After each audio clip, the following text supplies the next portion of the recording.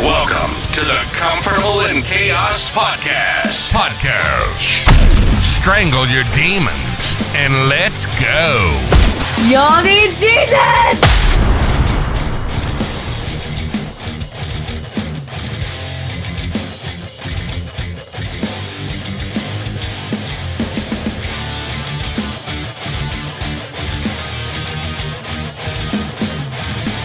I always feel like somebody's watching me, and I have no privacy. Whoa, whoa. That's because they are. Someone, drop the mic, is always watching you. You know where you're at today, don't you, man? You're on the Comfortable in Chaos Podcast. I am your host, Eric Hellberg.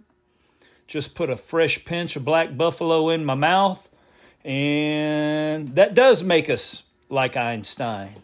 Okay. I've oxygenated myself, feeling a little bit more relaxed, leveled down the stress. And what did Einstein say? I have no special talents. We are just all passionately curious about all things pertaining to men. How in the hell did we get here, and where is it that we want to go? And many of us, as you heard me say, maybe at about episode 4, we're living a month and a day, man. We're doing the deal. You've heard me talk about role reversal, shuttling kids, cooking, doing. Same grind a lot of you guys are in. It just depends on the path you've chosen, what you're working towards. But really, it doesn't matter. You have to hustle in today's world. Part of that is of our own creation, though. Part of that is certainly of our own doing. Now, we started off, that was with Rockwell's song, man. What happened to that dude? That was a great song. Somebody's watching me. He had Michael Jackson doing the background vocals. It's an amazing song. I still like jamming to it now. It's just I forget about it oftentimes. So check it out. Man, my mouse slipped. That was exactly where I was going with this. Somebody is watching us. But it's not what you're thinking. That is true on one hand. Somebody is always watching us as men. What I'm talking about in this instance for this moment is our Comfortable in Chaos podcast. Guys, people are not only watching us now, or I should say, listening to us in the United States, but in Belgium, in Sweden, in Austria, in Canada, in India, and Japan. So a shout out to all of our international listeners. Thank you so much.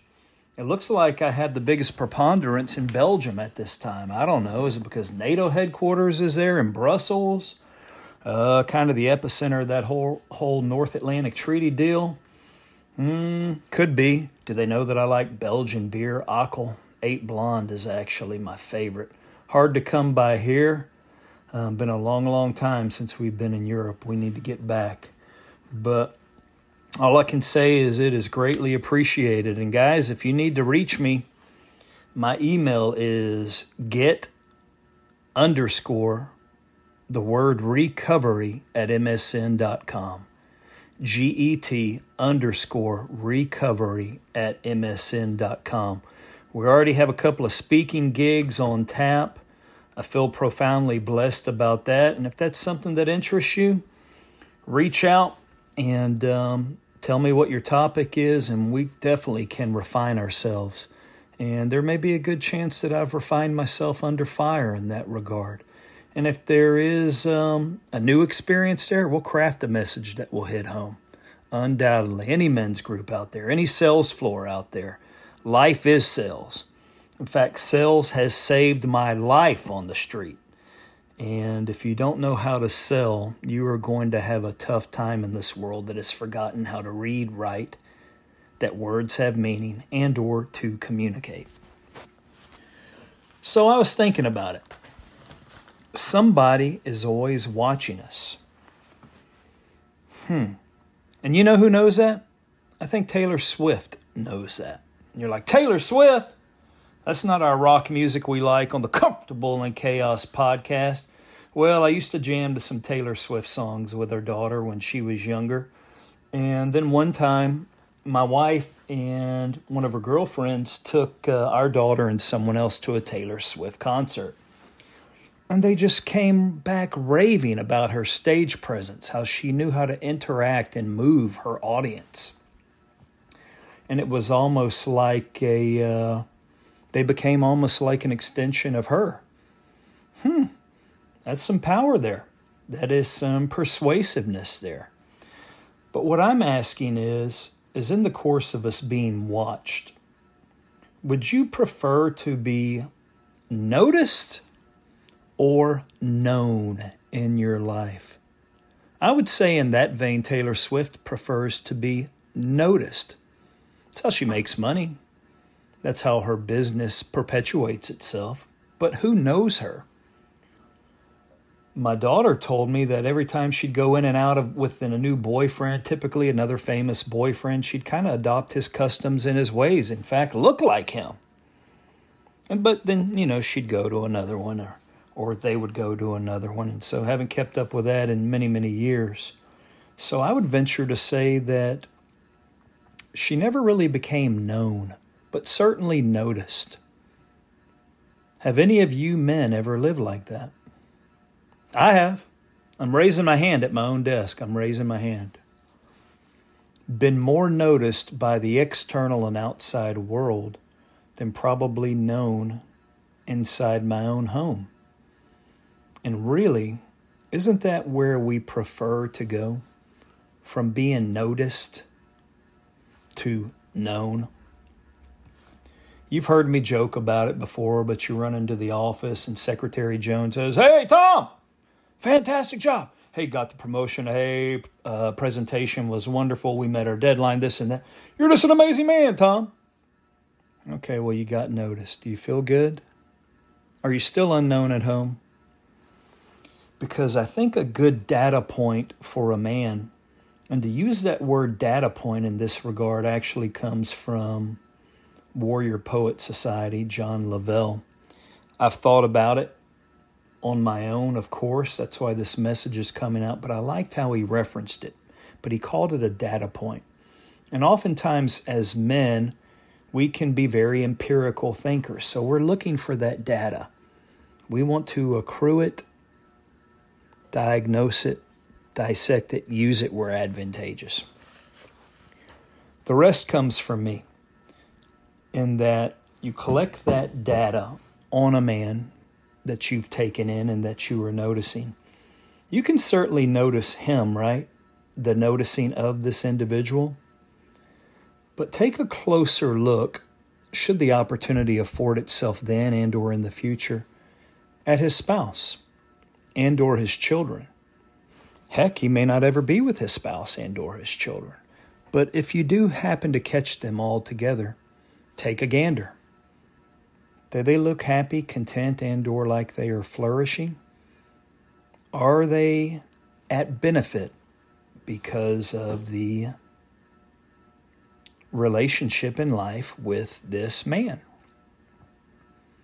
Because you know your wife, your spouse, and your kids, you can't fake it in front of them.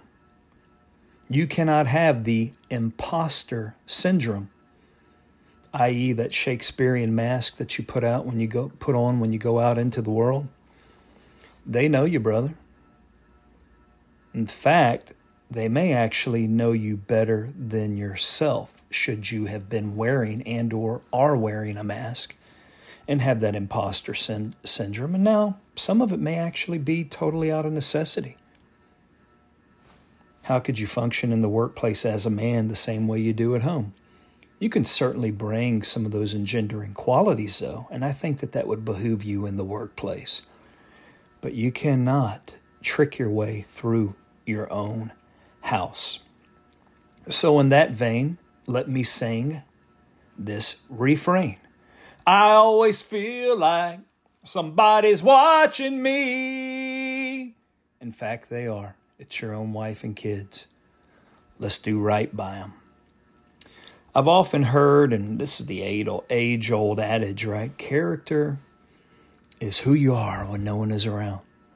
Well, damn it, life is so tough, rigid in a lot of ways. We're so behind on the things it is that actually interest us, that we really need to do, the things we really want to do.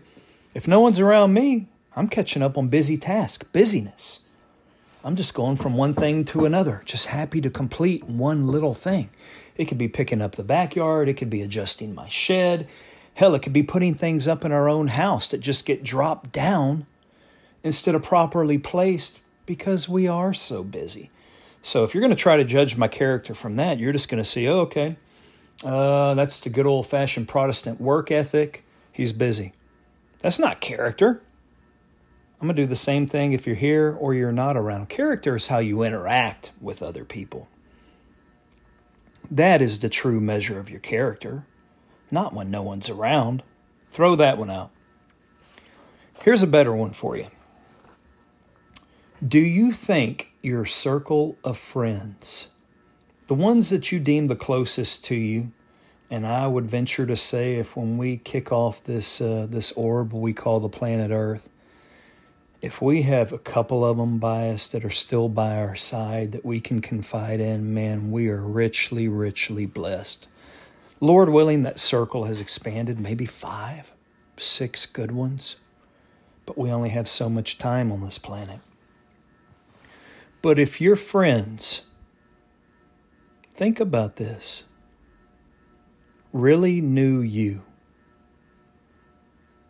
the true and real you, that causes you angst, consternation, what you worry about from time to time, that if you put it out there, do you think they would still remain your friends?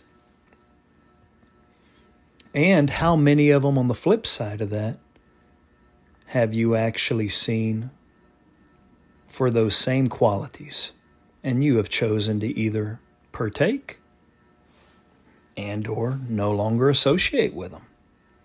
It's a very good question. What I will tell you, though, this is one of the things that really gets me. You'll hear me interlace some pejoratives here, just for effect. We're having fun. It is informative entertainment, and we're doing this together. I would talk this way to you if we were drinking beer at I'd say the Western Bar and or Dave's Burgers in Cloudcroft, New Mexico. Real long, old school bars. That would be the only type of bar you'll ever really find me in these days.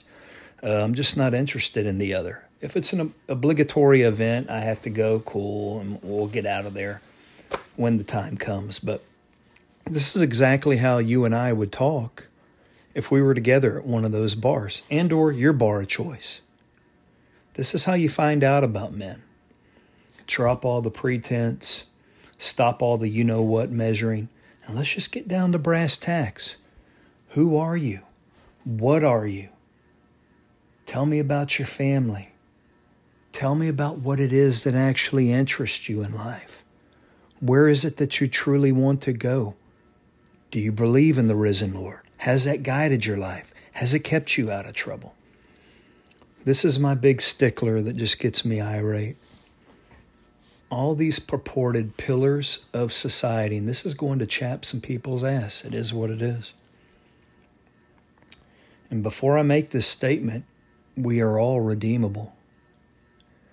I believe that the majority of people listening to this show believe in the Lord. And we know that if we confess our sin, ask for repentance, acknowledge that Christ has risen and that he had died for us, that we are given an eternal life, meaning our spirit has been saved. But that does not mean that our soul will not engage in torment in the course of getting to that eternal destination. And that's where a lot of Christians fail. But here is what I'm going to say, and I have failed. Everyone is redeemable. And if this has been you, all you have to do is the aforementioned process we just discussed, and you're gold.